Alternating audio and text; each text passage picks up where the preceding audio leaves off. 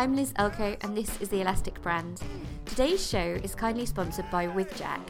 With Jack exists to help keep you in business by supporting you financially or legally if you have problems with a client. With Jack is all about people like us, the designers, developers, illustrators and all-round web pros that haven't been given the insurance answer they deserve. Here's a situation that With Jack recently helped out with. A developer delivered work late and the client refused to pay their invoice, as well as claimed loss of income for the delayed project. Their professional indemnity insurance covered their unpaid invoice under the mitigation costs clause and provided lawyers to defuse the situation with the client.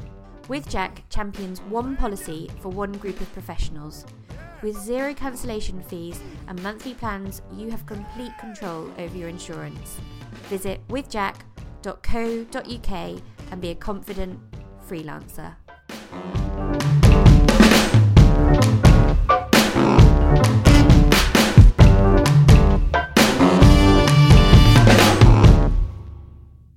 So my guest today is none other than Gavin Strange. Gavin is a director and designer at Aardman Animations by day and a passion project pursuer, that's quite hard to say actually, under the name of Jam Factory by night. His work is wide and varied and always exciting and groundbreaking, and I'm pretty sure we're going to see you on stage collecting an Oscar at some point. I'm just going to predict that now. So welcome to the show, Gavin. Oh, thank you, man. What an intro, flipping heck. Oh, that would actually, I don't think my physical being or my mind could ever comprehend if that even just to even think about it, even to sort of let myself dream is like, I'm sort of slapping myself on the wrist. No, don't get excited. That could never happen. But that'd be nice. Thanks, Liz. Especially as we've just had the Oscars as well, haven't we? So it's very at the forefront of our minds at the moment. But so you think you'd just explode with excitement if it actually my days! said your name. I'm such a fan of all of that stuff as well. Yeah. And, like I love watching the BAFTAs every year. It's sort of become a bit of a tradition, and I really like the ceremony of it all. Really, I'm such a fan of film and all aspects of moving image and gaming and culture and everything, and I just love it. I love seeing good people do well. I really like that. I really love people at the top of their game, or whether they're beginning or they're being honoured with a sort of a legacy award for their career. I just find it fascinating to see human beings doing great stuff, and things like the BAFTAs and the Oscars. They're always a surprise. There's always some runaway winners. There's always some people that you haven't heard of, and then you discover, and then you think, "Oh my days, these people are incredible." Yeah, I really like it. I'm a big fan, and oh man, one day if I could do something worthy of even me getting me to something like that, I would be happy. But in the meantime, I'll just keep on keeping on, I suppose. I predict it's going to happen. I just think just being involved in the day and just going along, like the glamour, it's like old school glamour, isn't it? It's like stepping back in time to, we've all seen pictures of like Grace Kelly, those things. You think it's basically the same pretty much, isn't it? It's just quite amazing, I think. And I'm like you, I'm like such a lover of people, like seeing people do amazing work. I find it so emotional when you see people like just creating something quite exceptional. And I think I remember Frances McDormand, when did she win the BAFTA for 3 Billboards Outside? Yes, she did, yeah. And I just remember watching her speech and just thinking, it stayed with me for like days afterwards. I was like, that is someone who is at the pinnacle, at the height of their powers and abilities. I just find it wonderful. I remember she cleaned up that year, but I remember it more specifically because my friend's sister is Sally Hawkins, the actress, and she was nominated for lots of things for The Shape of Water the same time. And but Frances McDormand just cleared up, and every day we come back into work, and our friend Finbar, who is Sally's brother, who works at Aardman, so that's how we become like proxy sort of family / proxy fans of Sally's work, and we sort of always like get behind her, and we're always like, no, Frances, even though she's amazing, and her speeches were fantastic, and she is a force of nature. It is just very cool seeing people do really well. I watched Olive Kittredge the other day, which I hadn't seen before, with Frances in, and I was like, she's just unbelievable. She's like a different different, she's like a magical being, but I think there are people like that in the world who are like just unbelievably talented at what they do, and are quite, I think, like David Bowie, that kind of person who's like just insane. Yeah. Well, amazing. I think people especially acting, I think people totally forget how flipping difficult acting is. I mean, just to become to convince someone else, a stranger, that you are a character, that's not you.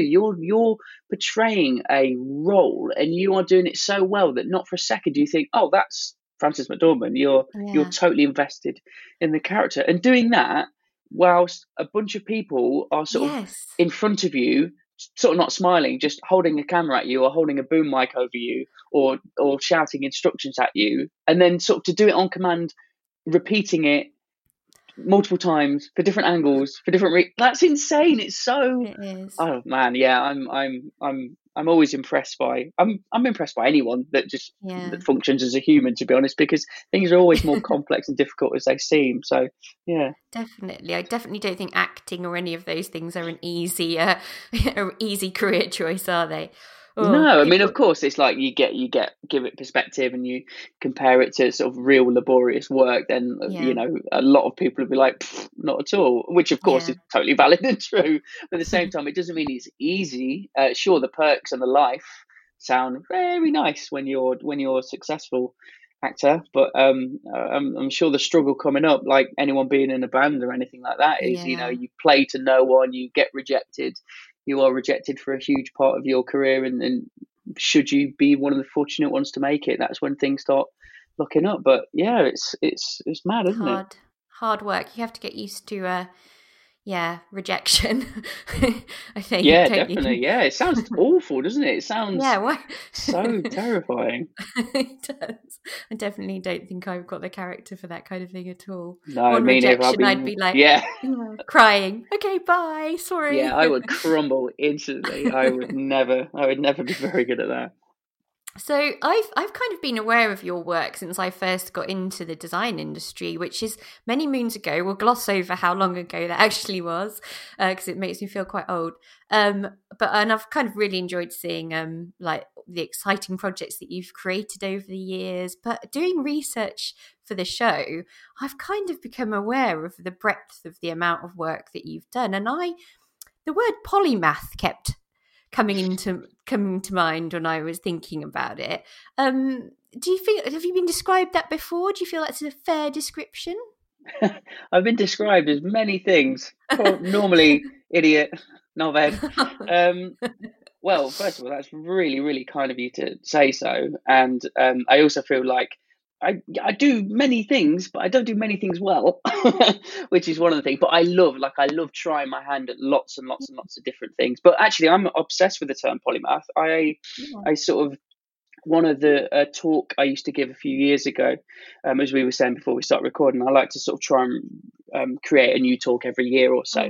And this was an old one of a few years back, but it was a focus on polymath, because it kind of feels like that was a term used a long time ago, really. It's, like Da Vinci is one of the archetypal polymaths of everything that he did. But I'm just fascinated by it. I love it. I love the how unique and weird it makes each person, that they try their hands at lots of different things, and then they somehow sort of thread them all together. So yeah, I mean, I'd love to. I wouldn't ever dare call myself one for delusions of grandeur, but I'd love to be one. Yeah, I'm sort of really fascinated on that.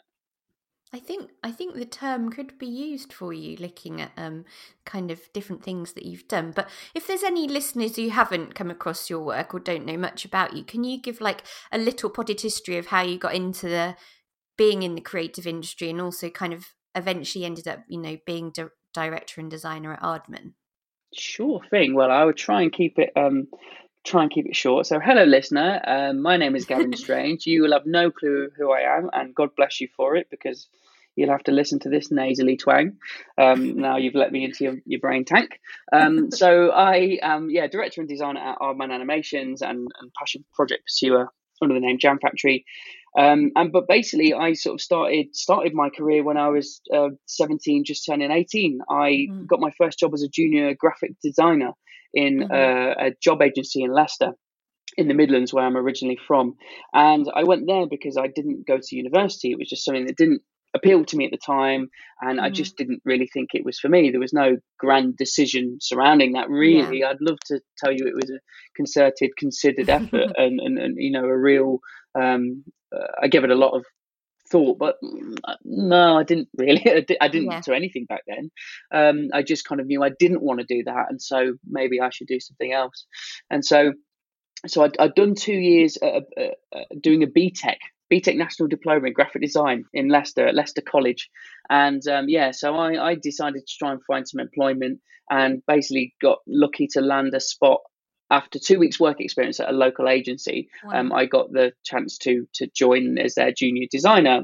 Proper sort of wet behind the ears, knew absolutely nothing, knew nothing of the commercial world apart from the 2 weeks that I'd had, and I really enjoyed it. I was just so sort of thrilled to see what it was and what it could be, and I was a huge fan of design. And I even back then at college, actually, fully enough, even back at college, I spent most of my time with my best friend Johnny, writing terrible film scripts, because we actually wanted to be film directors rather than designers, which is fully enough that 20 years later it sort of happened. But yeah, that just meant that back then we would basically spend all of our time in the computer room downloading QuickTime movie trailers from the internet, and just obsessing over sort of film. But what that meant for me is sort of I love film because it was a sum total of everything. You could dissect the branding of the film name. You could dissect the design of the poster or the variants of the posters around the world, and then you'd look at the editing style, the cinematography, the photography, because I was really into photography. So I was just sort of interested in all those things. And then when I got this job as a junior, really, really, really early on, they said, "Look, do you want to teach us? Do you want us to teach you to be a junior graphic designer, or there's this new thing called the internet? Would you like to be a junior web designer?" I thought, "Oh, that sounds new and interesting. I'll go for that one, please." And so I sort of transitioned a bit. I just basically sat in a different room with a different person who was the head of new media, which was his name, is his title. Wow. And basically I sort of learned my way around the web, and learned to be a web designer, sort of both designing the sites and then sort of building them in HTML and tables in things like Dreamweaver, back in the day. But it was there that my boss basically encouraged me to sort of find my voice more, really. His thinking was, "Look, you're learning loads, you're brand new at this, you're learning so much stuff, you kind of need to keep practicing and keep learning. So and the fact that I'm teaching you how to build for the internet, I think you need your own website for you to sort of practice on that, essentially have a playground." And I thought, yeah, that sounds amazing. He sounds like a great boss. He was good. He was so instrumental in my career. And I mean, it was an absolute nightmare. He sort of, I believed everything and anything he would tell me. He told me they shut the internet once a year for cleaning, and I believed him. I actually downloaded all of my files because I was really scared the big spring clean would delete everything I did. I was just so naive. I literally would believe anything at all.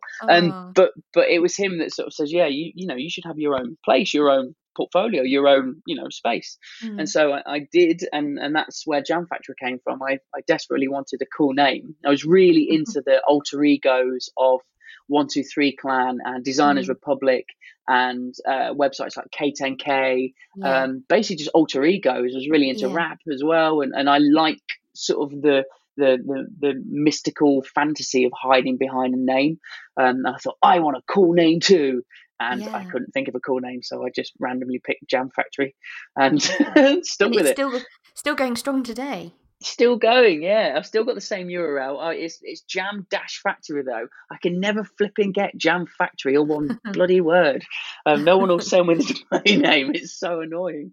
Anyways, that's a side note. And basically that sort of set the sort of wheels in motion for what my career still is today, to be honest. It was working a day job that I really enjoyed, but I was so sort of thrilled and excited and intrigued by what I was learning during the day. I would then go home at night and using my online portfolio platform, sort of rebuild my website and fill it with the things people weren't asking me to do, because I was interested in photography, illustration, toys, characters, film. I would put all of that stuff just that I was mucking around on in the evenings on a really rubbish computer onto my website, and basically sort of build a portfolio of it.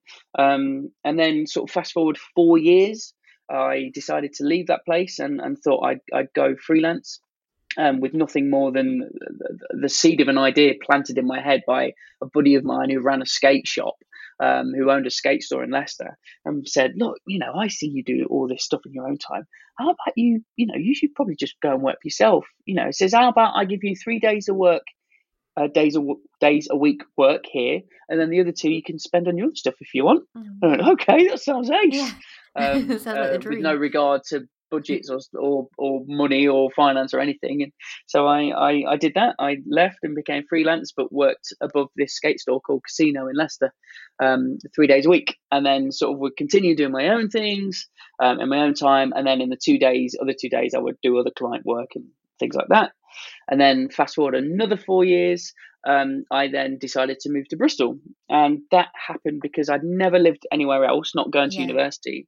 And I just felt it was really important for me to get out and be somewhere different and all of that.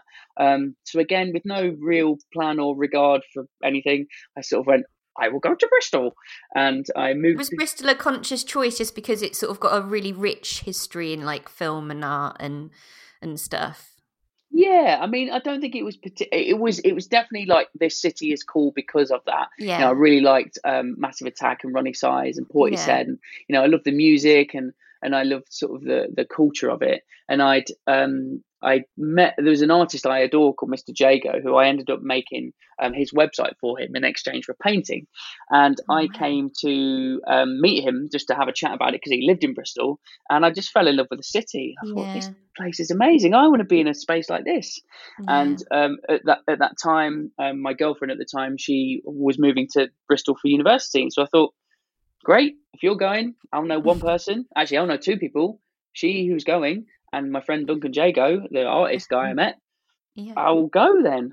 And that was my move to Bristol. And then I was doing more and more work for myself, continuing to use Jam Factory as a platform and putting all sorts of stuff on there, whatever it was, anything I was excited on.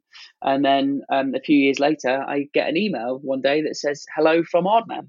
And it was an email from Danny Fagan, who has just joined the interactive arm of Aardman. And they were looking for a designer to work with. And shall I pop in for a cup of tea? And I popped in for a cup of tea, and that was 12 years ago. Oh my goodness, that is amazing. So they reached out to you. Wow, that is... Yeah, wow. I was so lucky. So, and actually, the best thing, Dan found that original email a couple of weeks ago. He for some reason keeps all of his emails. I don't. I delete everything. He kept it and he forwarded it to me, and it was just so sweet to see, because that changed my whole life. I adore Aardman, and that was a big part of wanting to move to Bristol. I knew that they were there. Just to be in the same creative space was a thrill. And they were basically, it was a tiny team. They had just begun. They were only like 6 months old as a department, and the company was still sort of figuring out exactly what the internet was and how that could be used, because this was 12 years ago. And there was a small team there building websites and building flash games for their properties like Wallace and Gromit and Shaun the Sheep. And they needed a designer for a 6-month project for Channel 4, which I joined as.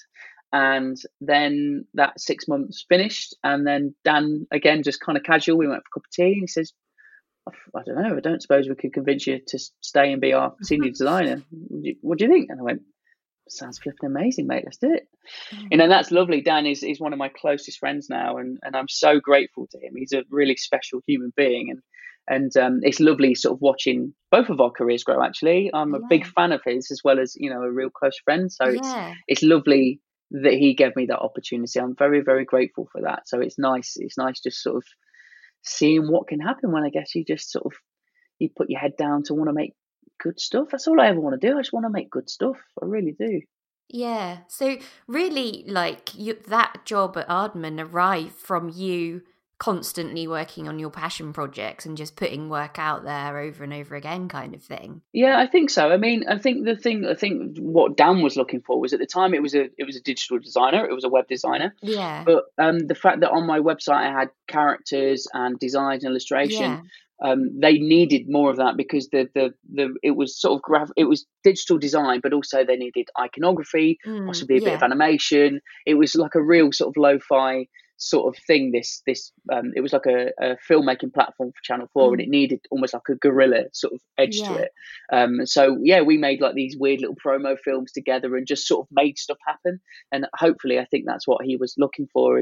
And I just basically used all the platforms all the time to basically get my work out there. Really, from a point of view, I couldn't quite believe that I could make this stuff, really, coming from, not going to university, and previously in school. Yeah. I was never never academically doing super well. I really loved stuff, but I just wasn't very academic. I just thought, well, if you're not academic, you're not going to go far, because that's kind of what careers sort of teachers Oh, instill in you, absolutely. isn't it?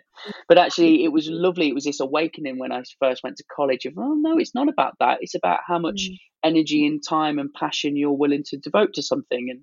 And sort of learning that at 17, 18 just meant I just wanted to try and learn and get better and continue. And I feel exactly the same now. That's exactly what I want to do. I need to learn and get better and improve and diversify, and sort of see where things can take you, really.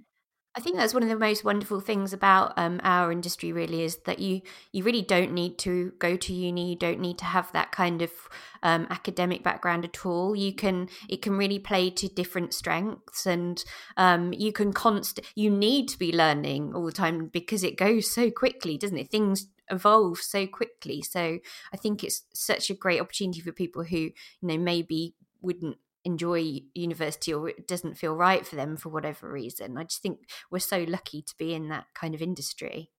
Oh, definitely. Yeah, we are lucky is really the right word. It's we are incredibly fortunate that actually it's not the be all and end all, because at the end of the day, obviously, a creative career, it's what have you made? Your sort of Yeah. portfolio in whatever format is your CV. Really, it's not about what's on a sheet. But saying that, university and academia is right for some people, and that's Yeah. absolutely great. And that is where people flourish, and that's where people feel like they want to get that grounding. That's amazing. It's Yeah. also just nice to know that that isn't the only route. Same as me just not doing that isn't the only route. It can be a Yeah. mix of something. It can be a mix of open university in the evenings, or it can be a mix of working in the day and doing some courses at night, Yeah. or doing online courses, just things like Domestika or masterclass.com. There's all these different ways to learn. So especially in the creative career, I think it's about sort of having the confidence to go, well, actually no, I'm going to sort of forge my own path of learning.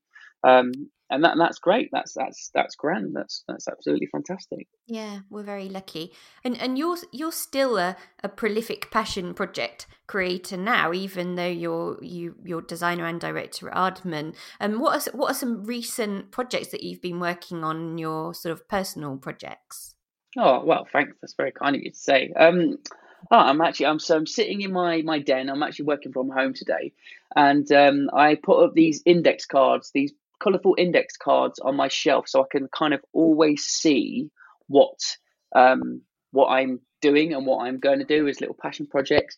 So at Ah, the minute, I'm writing a new talk, so that's keeping me really busy. Sort of writing a brand new talk, brand new content, and that's giving me an existential crisis all the time, because writing talks is really hard.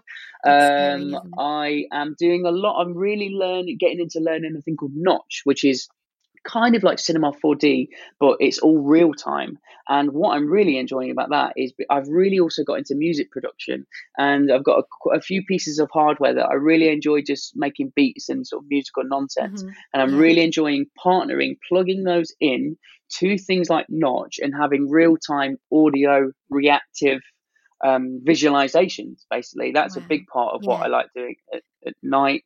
I've then got sort of a little side project of I'm sort of doing a little mini collaboration with Teenage Engineering, which is a amazing musical hardware company.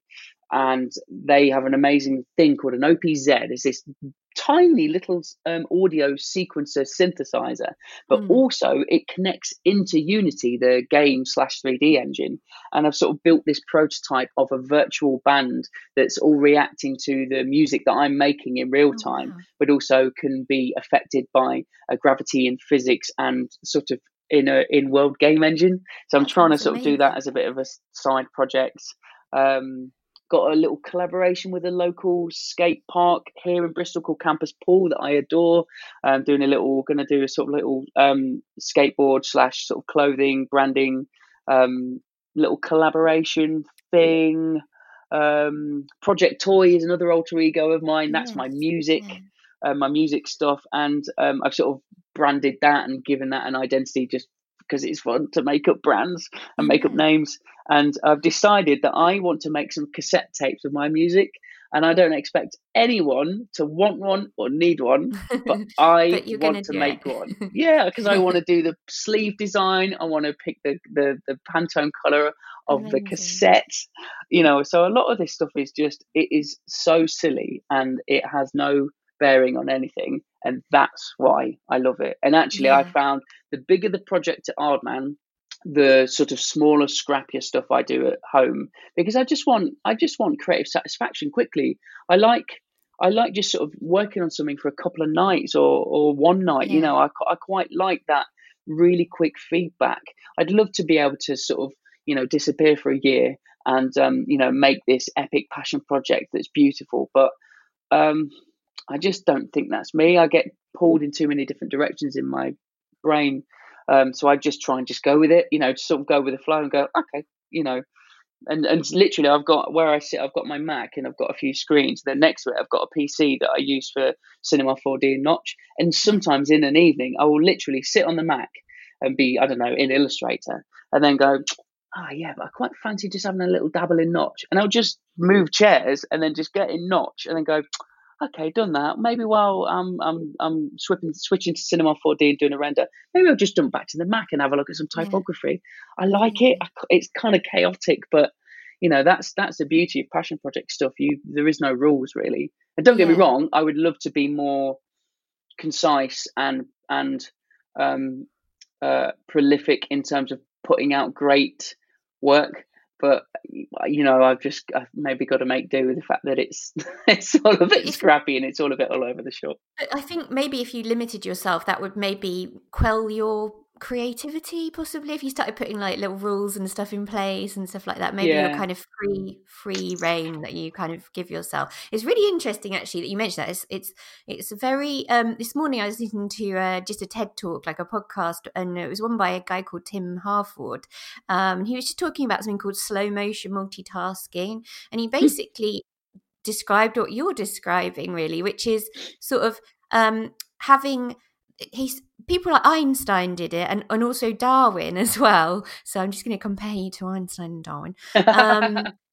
They had a lot of different passion projects on the go that they jumped in and out of all the time, frequently, particularly Darwin. And another person who did it is Michael Crichton, who made the Jurassic Park films and stuff. He was actually a doctor. He was actually qualified as a doctor, but he also wrote and made films and did other things as well.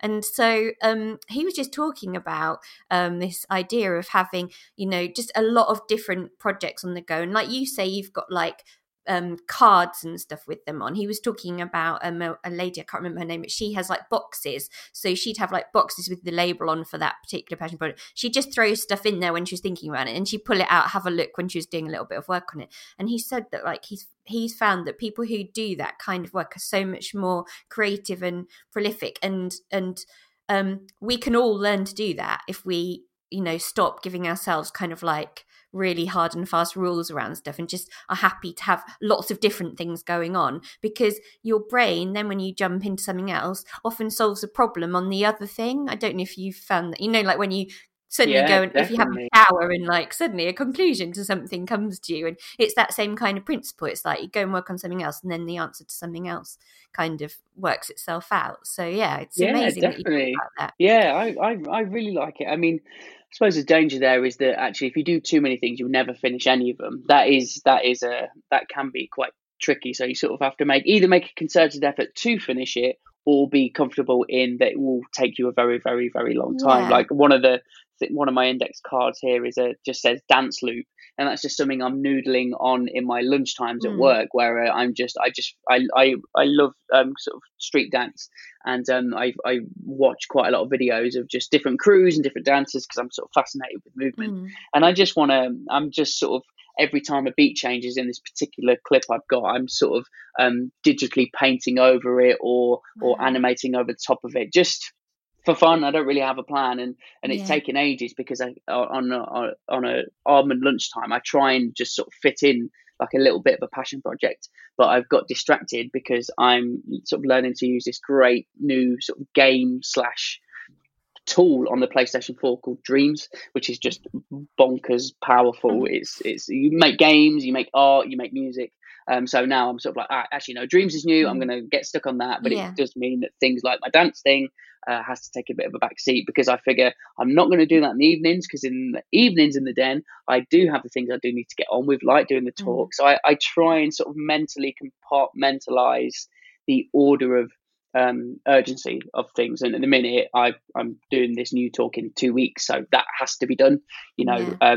Maybe after that, I can be a bit more flexible and jump between things of an evening. But yeah, I do like jumping, and definitely I found in directing, I think it prepared me so much more, because there's always something different. You'll need to review or some animation one bit, and then 3 minutes later, actually, you'll need to make a decision on Mm. writing some lines in a script, but then actually need to write a brief for a musician. Actually, Yeah. yeah, being able to jump around and spin plates with lots of different types of, different mediums and different Mm. sort of types of problem has really, really helped, actually. So I'm Mm. really proud that has kind of paid off. And again, that wasn't a plan, but I'm really glad that Yeah. that is sort of fallen like that.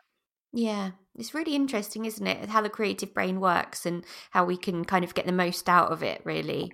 Yeah, I recommend that TED Talk, by the way. It's 2.5, I think it's about 17 minutes long, and it was, yeah, really interesting.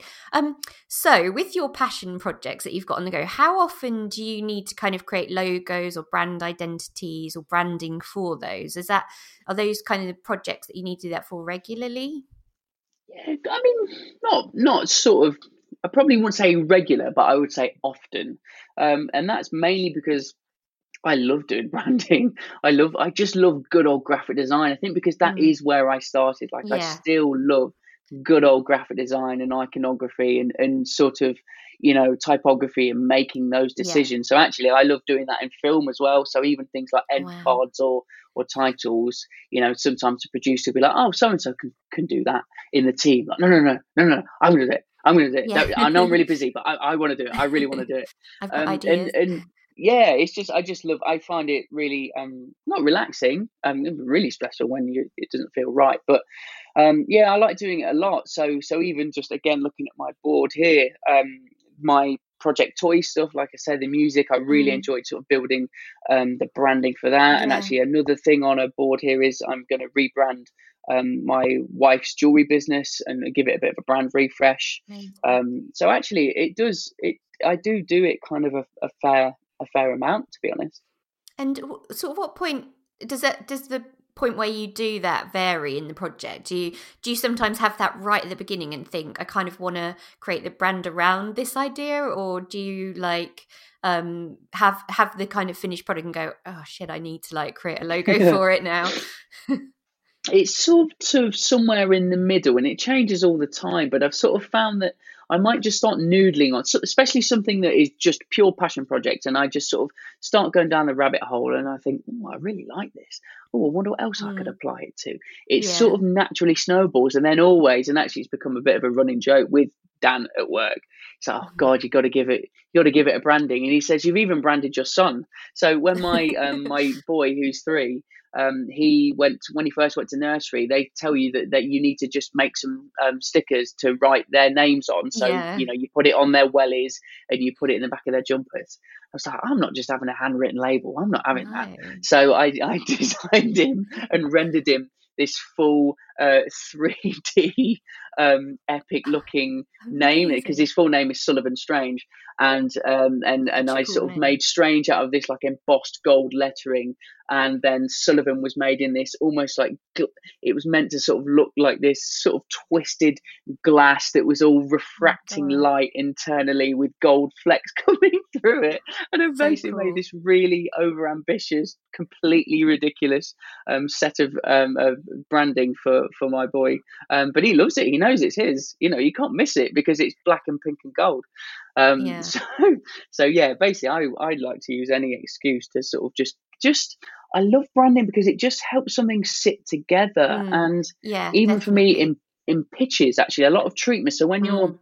pitching to direct something, especially maybe a commercial or a collaborative thing, you'll create a treatment, and even I like that first page. I like it, Mm. even the type, even just a piece of logo type, just Mm. something that hopefully just sells the idea of professionalism to Absolutely. someone looking. So I love it. I love that side of I it. Hopefully that will never go away.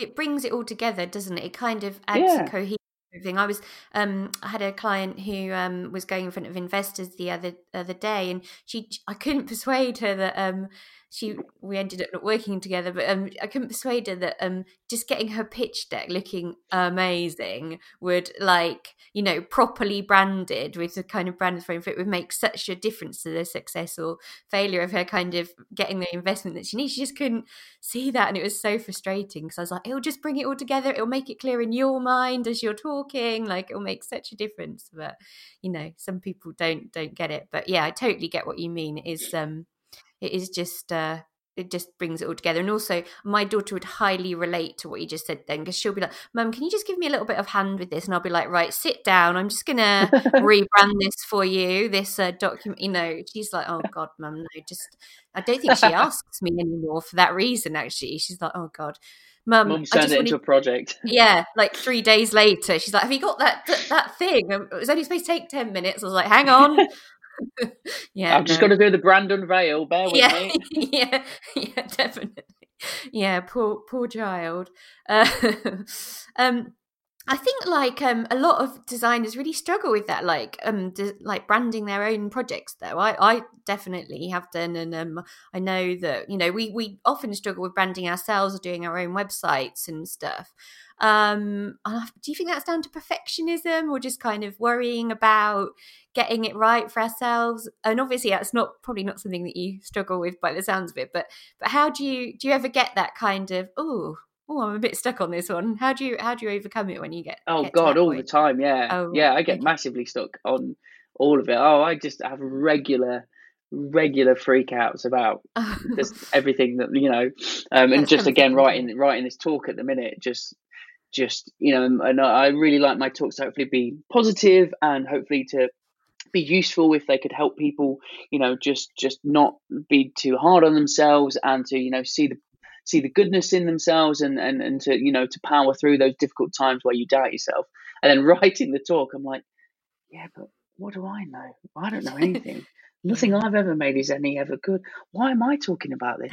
I probably shouldn't even write a talk. Who cares? I'm just having this Yeah. existential crisis. Yeah. So, but I think it's just recognizing those patterns that you always will. You'll hate what you've made, and you'll think, God, Mm, I can't do it. Is this right? And I think it's just sort of embracing that and go, well, mm, I've got to go through this process to come out the other side and to know it will be okay. But it's really hard because there is no mm, one thing that you can do to solve it, is there? You just have to sort of power through, and mm, especially doing your own stuff if you're branding yourself or something very close to yeah. you, because you kind of feel like you can do anything. What do you do? With the with the Exactly. with a client breathing down your neck, or at least with some imposed hard and fast rules, Mm, of budget or deadline, or whatever it mm, is.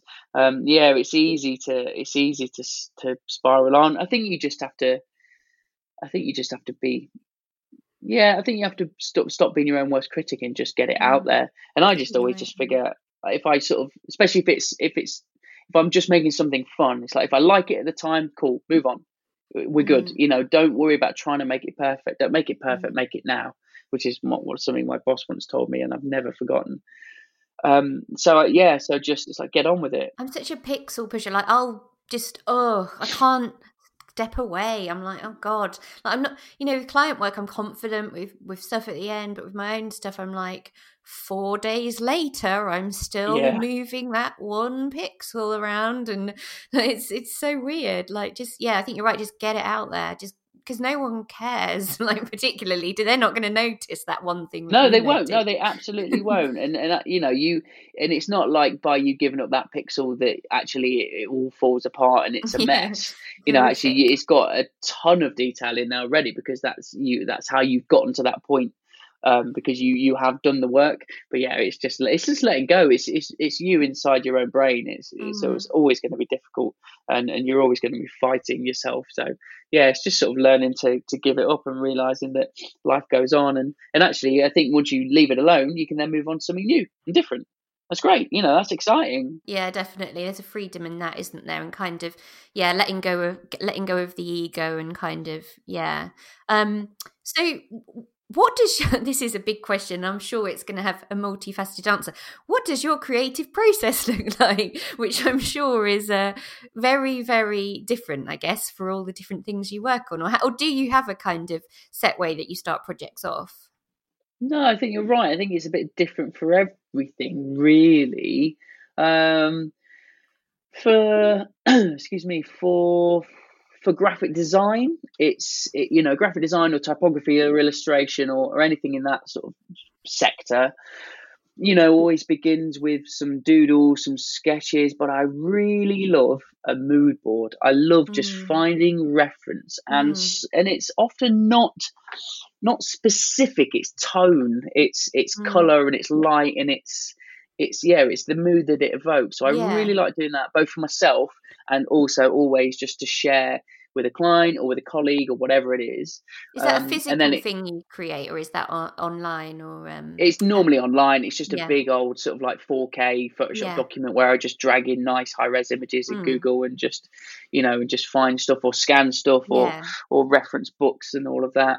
And then often if I'll sort of then just move into sort of digital, really quite often, straight into Illustrator or Photoshop, and just start doing stuff. I like massive artboards where I start with one and then duplicate it and delete it and tweak it and clone it and just start sort of having a whole path that you can sort of trace where things mm, are going, really. And that applies to sort of the graphic design stuff. Whereas things like music, so when I'm in my own time making stuff, I just start by pushing buttons and making sound, and that's what I love about that mm, process. It's really loosened me up mm, because there is no right and wrong. You know it when you hear it. And actually I'll just be playing with different synth engines or drum patterns and just sort of playing, just pushing and okay, yeah, mm, no, and then like just letting it naturally fall out and build. And then actually, I'll then I'll think it's going in one direction, then I'll make a certain sound that is complementary to what I've already done, but it mm, makes it darker or lighter or weirder. And I'm like, oh, here we go. yeah, And that's lovely. That's really nice following that.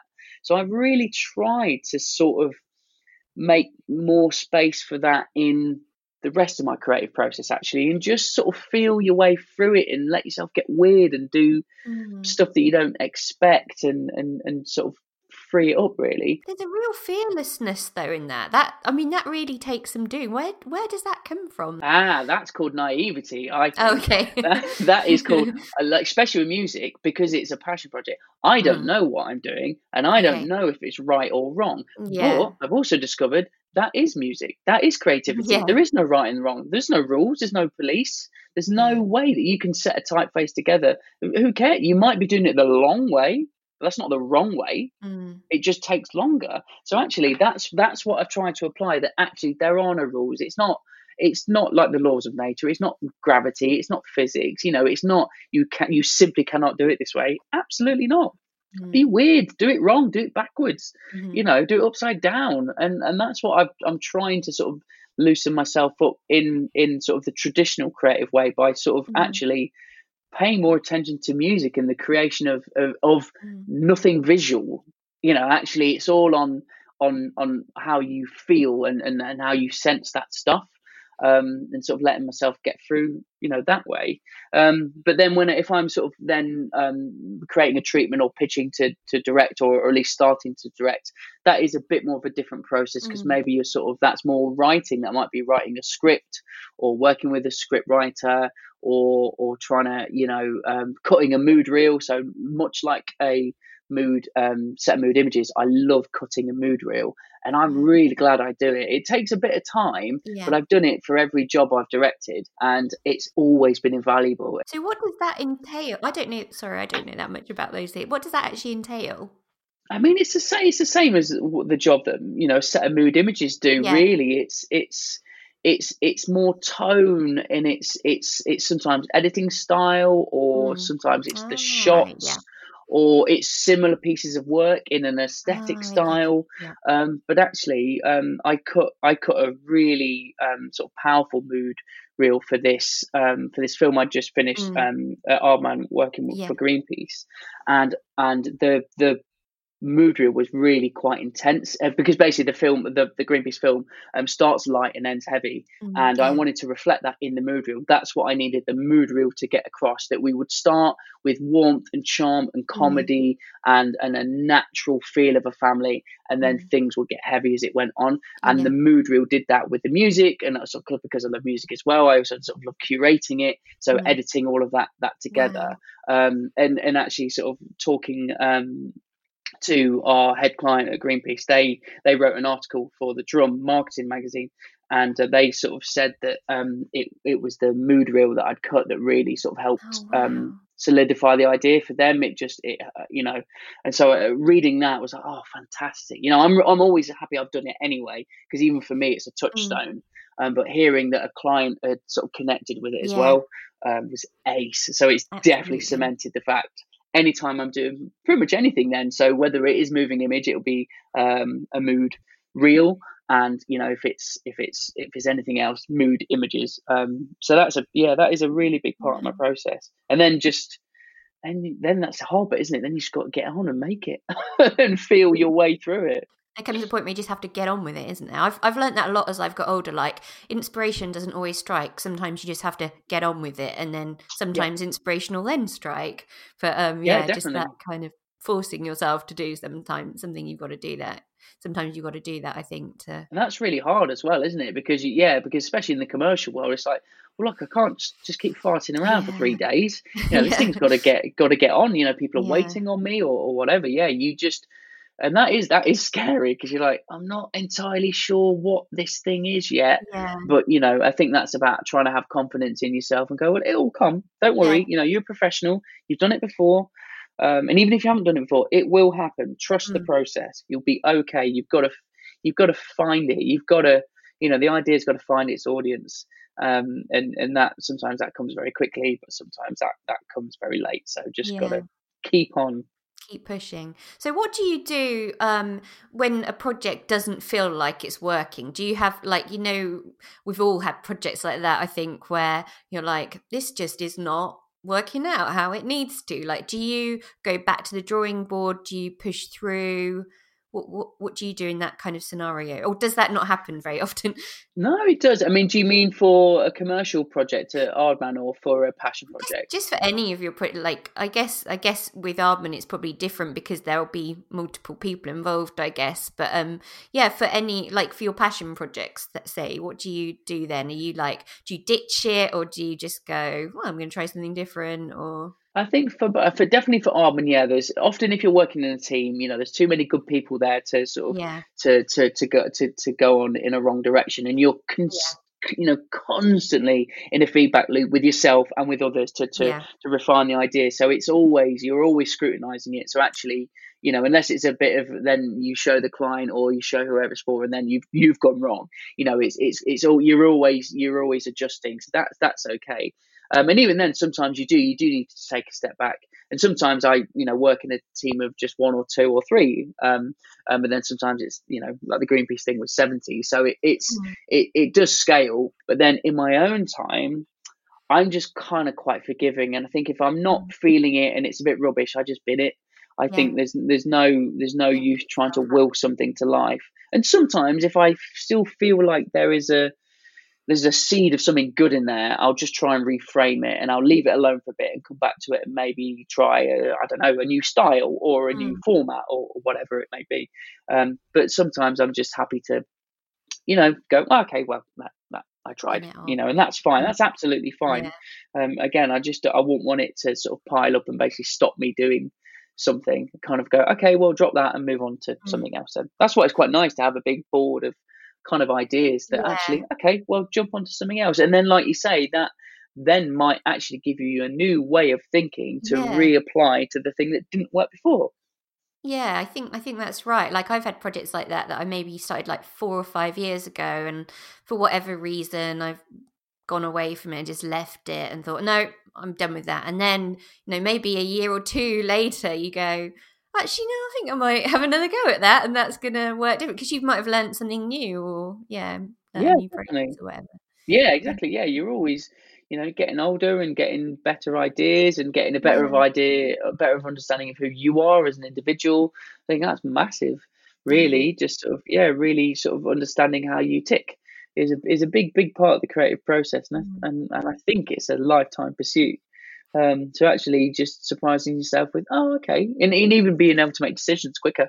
Actually, I think that also comes with confidence as you do something over and over. So I find your work really moving. Like I've definitely had I've had a tear in my eye more than once. Like obviously with the recent Greenpeace video, that was really emotional, and I was like, oh my god, I've sobbing at my desk. And then also I loved the Maya Angelou piece that you did for Radio 4 as well. It was gorgeous and just so powerful. Like it really got my heart racing as I was watching it and stuff. And I just feel like you have such a deep connection to your subject matter. How do you get that connection? Like, do you spend a lot of time researching and going deep into the process? Is that with things like mood reels and stuff like that? Oh, thank you so much. Honestly, that is probably the kindest thing someone's ever said about my work. That's so nice. It's actually made me quite emotional. That's really nice because I never no, that's really nice. I think this is it. The crux of it is I'm a right soppy sod, and I always have been, and I've always been I was an emotional kid. I'm quite sensitive to my own emotions and other people's emotions, as in, I'm quite easily, if someone's upset, I'm upset. If they're crossed, I'm crossed. I kind of, I've always been like that, and my mum is, and I think I get it from my mum, and my brother is. So I guess, and actually, what's really lovely is in recent years. Then, so starting with the Maya Angelou piece, which was actually my sort of directorial debut at Arvin. And it was a dream project. I've been so fortunate to get these jobs that require telling an emotional story, and I think I'm just I would love to have a career of making stuff that emotionally connects with people. And often when I'm sort of freaking out about what I do and my work, and you have the inevitable freak out of, God, nothing I've ever made is any good. What am I doing? Who am I? I often think, all my work is just pink and silly, because I use the color pink a lot. But actually, that's so kind of you to say that, because actually that is what I would love. I would love to make an impact on people. I think that's a good thing. Maybe even going back to what we're talking about at the start about loving sort of the BAFTAs and the Oscars, and that's a reflection of people making work that is connected with other human beings. And I want to do that too. I really, really do. And so to open with the Maya Angelou film, which was basic, and Radio 4's brief was, we want to make a powerful, impactful film because she was a powerful, impactful character who was bright and loud and was everything. And that's why that film has got all the colours, all the sounds, all the energy, because I wanted it to reflect her sort of Yeah. life force. As I watched it, I thought she'd love this. I really did. I thought, because I'd read No, I'd read her first two books when I saw it, and like she's someone that obviously a lot of people have a really strong feelings towards, very passionate towards. She's, such an astonishing person and very an important person for women as well as, for yeah. Black people as well. Like she has such a, incredible life story. And as I watched it, as I say, my heart beat faster. I was like, this is so exciting. I just thought she'd absolutely love this. This is so right. So yeah. Oh, thank you. Oh, that was, again, just knowing how important she was to so many people, Mm. and how much hardship she grew up Astonishing. with, as a Black woman in the South, in the time that she did, and the things she has done, the places she's been, and her as a polymath, she is a Oh, true polymath. And that was the other thing, my love of polymaths. I was like, oh my God, I get to make a film about a powerful, incredible human being who is a polymath, who's done so much and has affected so many people. And the fact I got to make that film in my style of sort of, it was, I was referencing video games, and my concept for that was basically, if you played a fighting game like Super Street Fighter 2, you would not feel bad about any version of Maya Angelou, because you'd be like, oh, that's Maya Angelou, and that's Maya Angelou. You'd be like, that one's cool, and that one's cool, and that one's yeah, cool, because there was so many versions of her as a character. They're yeah. all just totally badass. So that was just great. And then, following through that thread to the most recent film for Greenpeace of telling an emotional story, that honestly, that project was the absolute project of a lifetime, to make something really important, that's drastically important for us to hear right now about the plight of the oceans, but to tell a sort of fictional story using animation and characters, to make people laugh and then cry and then feel galvanized. Mm. It just, and that's lovely, because it did make me think, I'm really glad I'm a soppy sod, Mm. because I've got really got to channel, all of that into it, and I just do. I think as I've got older, I just realized that actually you can learn to be more, empathetic, and to understand people better. And growing up in my early 20s, I was just like any other, early 20 something, and I Yeah. was sort of only thinking about myself, really. And then as I just sort of started to mature, just and it became more and more involved in politics, thinking what Yeah. other people need, how other people feel, how we all feel together. The just because you've not done something or been somewhere doesn't mean you can't empathize with a person. Mm. It's incredibly important that we have empathy for other human Mm. beings going through things that we can only dare to imagine. And so I just wanted to, and continue to want to put that, in my Mm. work, really. And if I can, affect people by, I don't know, hopefully making them laugh, and make them feel Mm. something, or feel kind of, shocked at, something like the Greenpeace film, Mm. that I'm in such a fortunate position. So yeah, no, thank you so much. It really means so much to say that. It's very, Oh, very no, kind of thank you. you for making us all feel so much. I think like with your work kind of that you do with Aardman and other stuff, I mean particularly I think Aardman they really explore the complexities of the human condition. The kind of characters are not always lovely people in the things that they produce, and has that impacted a little bit on how you, does that make you a little bit more forgiving, do you think, when you kind of explore humanity and all its complexities? And maybe that comes with getting older as well, just kind of understanding that things just aren't black and white, and that everybody has a darker side. Oh, absolutely. Yeah. Nothing is binary. Human beings are not binary. We're not machines. And it's yeah, definitely, it's as the country's been more and more divided as the years have gone on recently, but it's hard. This is why it's really difficult to reconcile, if you have groups of people who are polar opposites, who vehemently believe in different things, it's very difficult to reach across the aisle and to try and stand out. But actually, I've found that sort of happens when you start abstracting people and you put them in groups, which is obviously, as we know, dangerous anyway. As soon as you start grouping people into different sections because you believe some people should have something and some people shouldn't, that's a dangerous part of humanity. But actually, but then, that falls away, I think, when you do start speaking or connecting to an individual. When you start realizing actually you are similar, and sure, you might have massive beliefs, but actually, I think there's something to be said for just trying to sort of have civilized discourse and to try and communicate with people rather than shutting ourselves off and just sticking in our own echo chambers. But that's really, really difficult, and that's something I'm trying to do, but it's really hard. I mean, at the minute, I'm just desperately trying to disengage from the news because I just feel for my own emotional well-being at the minute.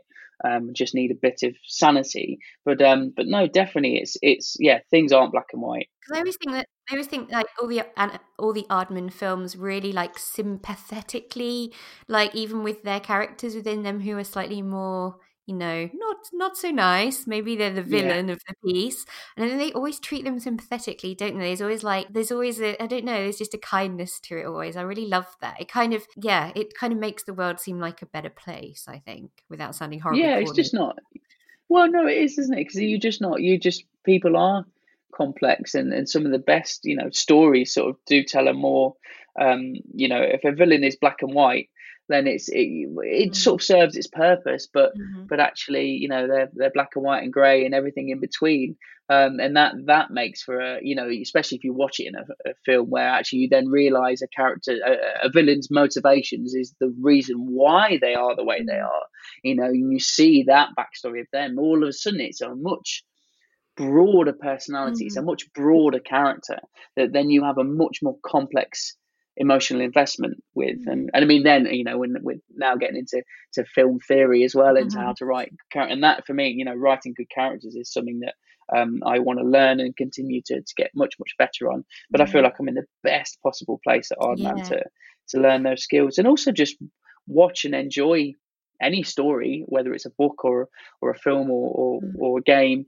and sort of deconstruct what it is about them. Actually, one game that I've become obsessed with called God of War, which was a beautifully visually stunning game. But it was, and previously it's from a franchise that was hyper violent. God of War, you were basically a god called Kratos who basically just destroyed and smashed up everyone and everything, hyper violent. But this game was sort of almost a reboot, and it's a beautiful story of Kratos the god and his son, who he basically has no connection with because he's a god and he doesn't understand how to talk about his emotions. The whole game is you and your young boy trying to find the highest peak to scatter his mum's ashes.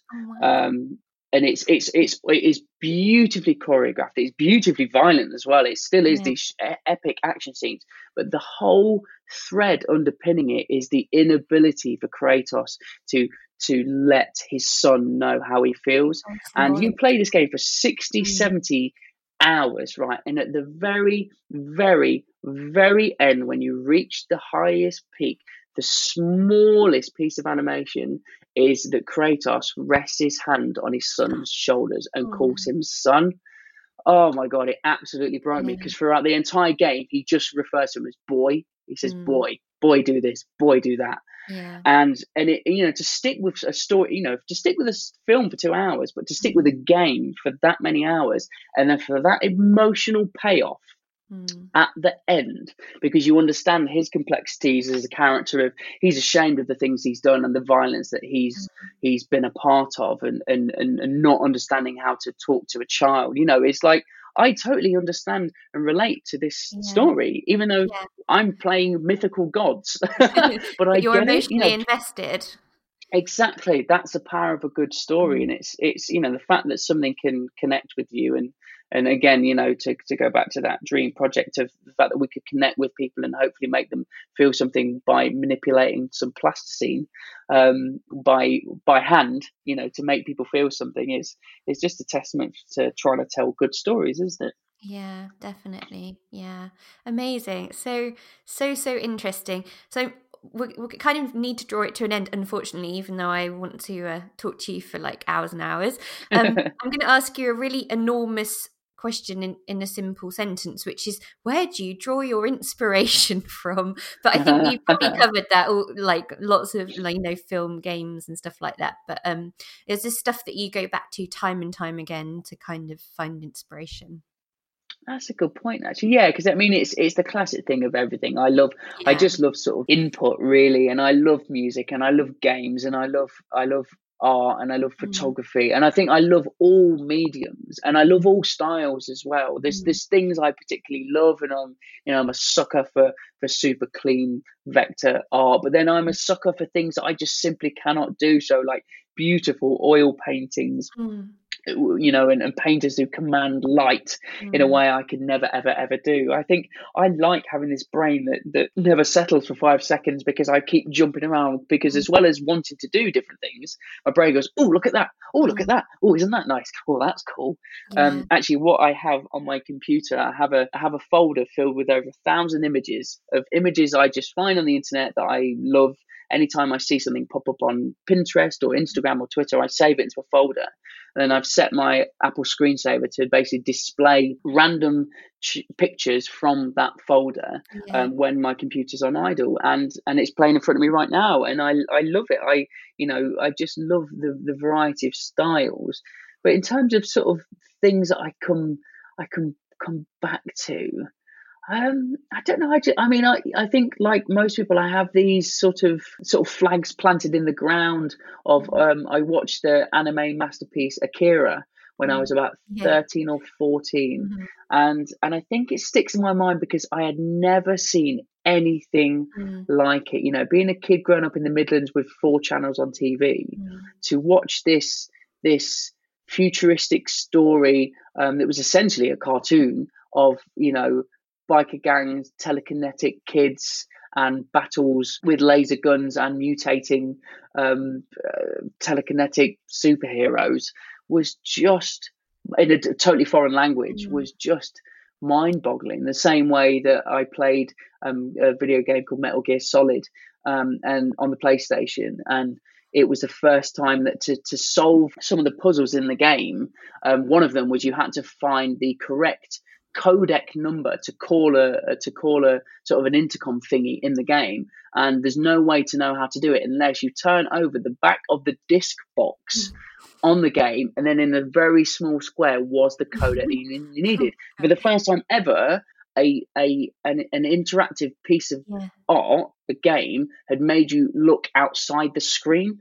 That changed my mind. That blew my mind. So I guess it's these things. It's these sort of profoundly different offerings from culture and creativity that have really stuck with me. And sometimes I think, like most people, God, I would love to make something so culturally significant that it could change the perception of the way people think about a medium.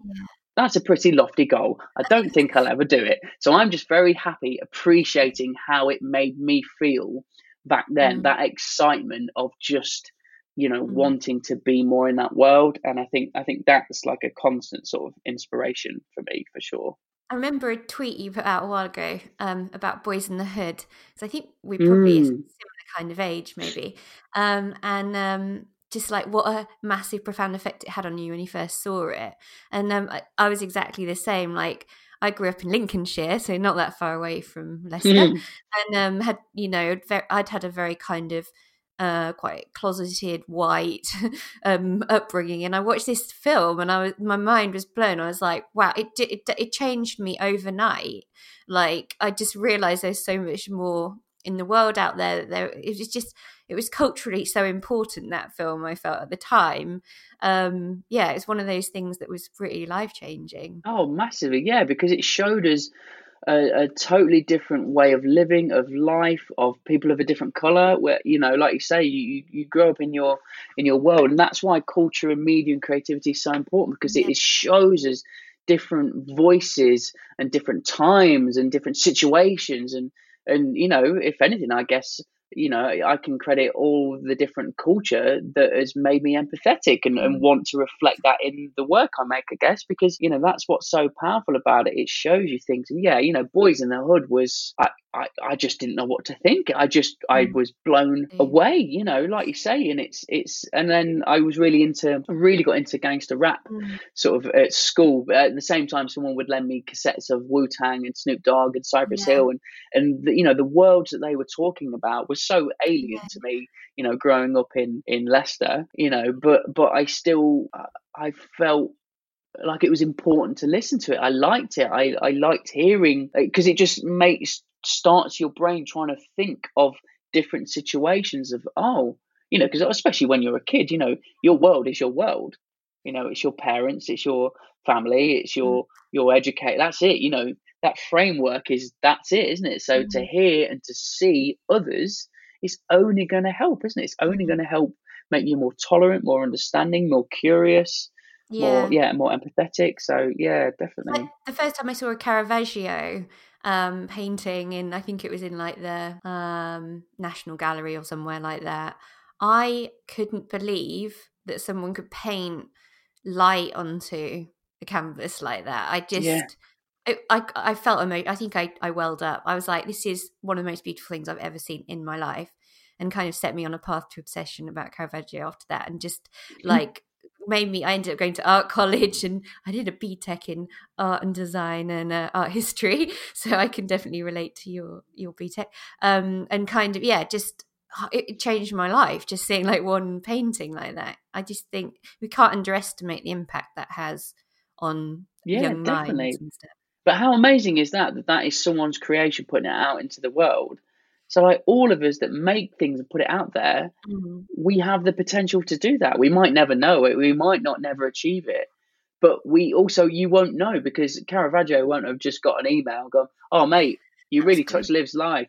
She shed tears and she totally changed the course of her life. You know, there's no way for you to know. I mean, maybe in the modern day, if you're still alive making stuff, you might get contacted by someone, which would be fantastic. But generally, it's also nice that kind of isn't the driving force. It might just be a byproduct, and what a byproduct to leave that you could affect someone else. Yeah, like Tracy Emin's Unmade Bed was another one for me, like a particular time in my life. I just saw that for the first time and I was like, wow, she gets me completely. Like I saw so much of myself in that piece of work and stuff, and it was amazing. It makes you feel like you're not alone. It makes you feel connection, and it's so important, isn't it? Definitely. And sometimes just seeing someone do something you wish you could, or in a different way that makes you go, oh, I do that in that way that everyone else told me it was weird, but you do it like that and people are loving you for it. You know, it just gives you confidence. It just gives you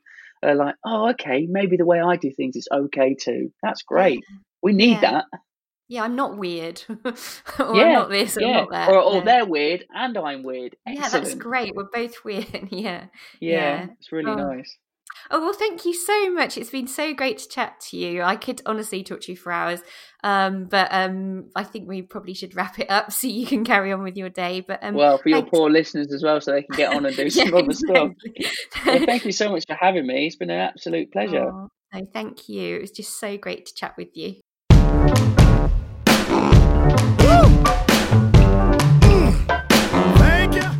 Thanks so much to Gavin for being a guest on today's show, the final show of season 3.